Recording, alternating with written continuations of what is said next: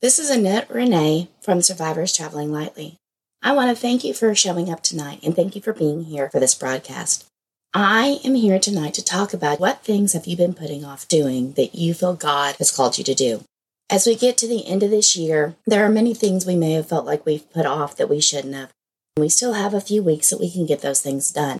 Before we think about those things and talk about those things, I'm going to start with prayer. If you will bow your head with me if you're not driving, and let's pray. Dear God, our Heavenly Father, thank you so much for sending Jesus Christ. Thank you that we have this time of year to focus on Him and focus on the miracle that you have given us, to also take into our hearts some time to wait on Him, time to realize all that you and He were willing to do by sending Him to be born of a virgin at Christmas, to then grow up perfect without sin, and to die on the cross for our sins.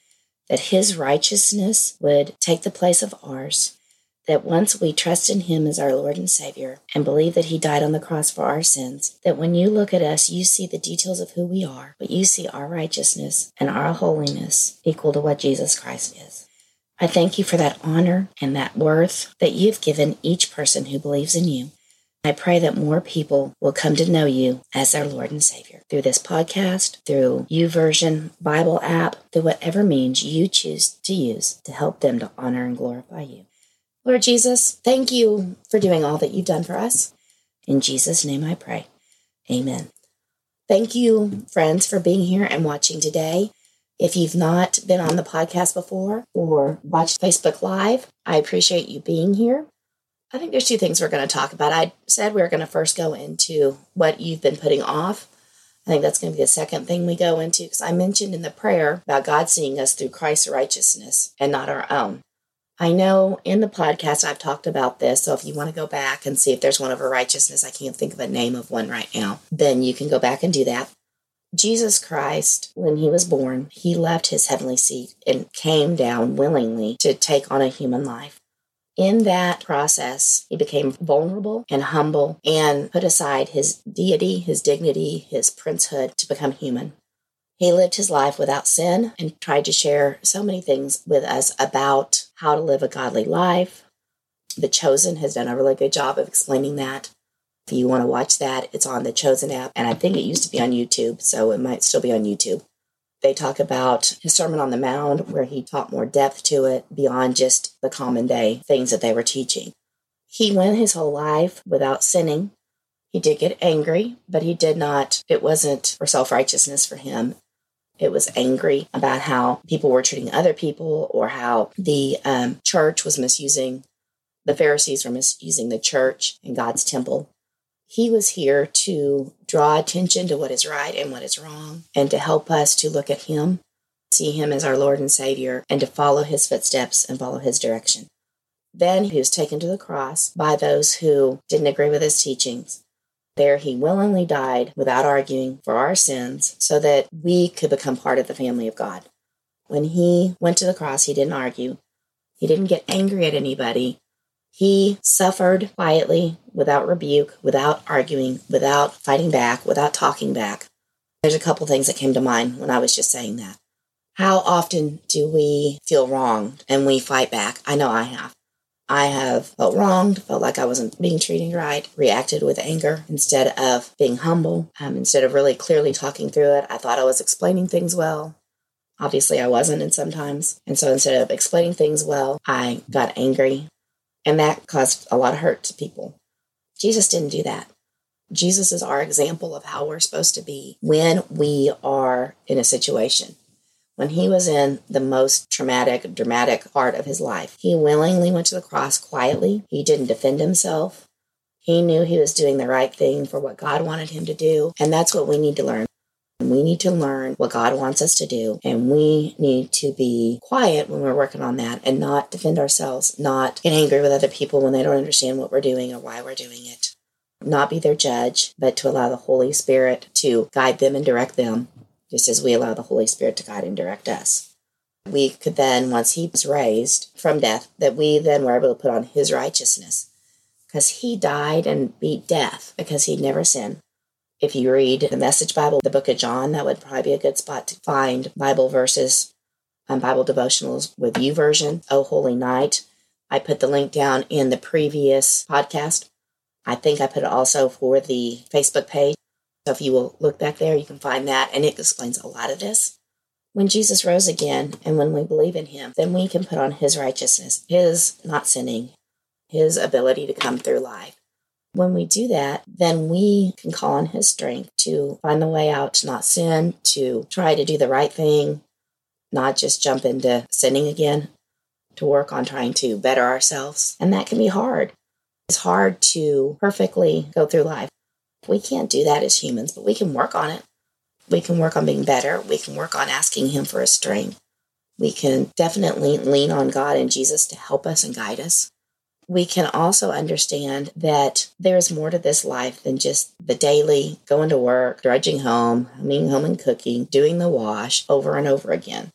We can have things to look forward to. People that are in our lives that are Christians can help point us to God and Jesus. We can have our family and help guide them to God and Jesus. And we can just find places to serve other people. The first thing that I mentioned was if you are a Christian already and there have been things that you feel God has been calling you to do, you're struggling or you're weary and you're just overwhelmed. What are things that you feel God's calling you to do that you may have kind of put off, you put on the back burner, or things you've been taught that you just haven't been going through and doing? That's kind of hit me this week. There are things that I know and that I had been doing that I kind of slacked off on a regular basis. I was really sick last week, so I really feel more strained from that. I didn't get a lot of time to spend with God and didn't journal. I did try to do my devotional, that Oh Holy Night. So for me, one thing I felt like I should have been doing is journaling. And I know if you've listened to this season, I've talked about it. A couple journaling things I've used to journal. I've journaled prayers. I've just journaled what I felt God's been laying on my heart and Jesus has been laying on my heart, and even conversations between Jesus and I guess prayers. But I've used a different couple of types of journals to journal in. One is the Lettering Prayer Journal by Crystal Witten. So it's at crystalwitten.com. I use this. She does go through and have, different spots where there's Bible verses in there, and then different pages where you can go through and look at how she letters, and then places where you can practice on lettering. She has examples at the beginning of how to letter. I had done calligraphy, and honestly, I hadn't gone through and worked on lettering in this much. I was just doing the prayers.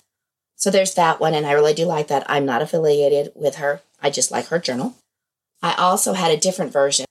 I had one about this size, probably about a little smaller than 8.5 by 11. The one I was working in was just one I got at Walmart. It was one of the Pioneer Woman ones that I saw there, and I liked it, so I used it this whole year. I started it beginning of 2022 and finished in October. I think I like that size, maybe a little bit bigger, the 8.5 by 11 size. I was going to start using, it's a smaller size, probably 5 by 7.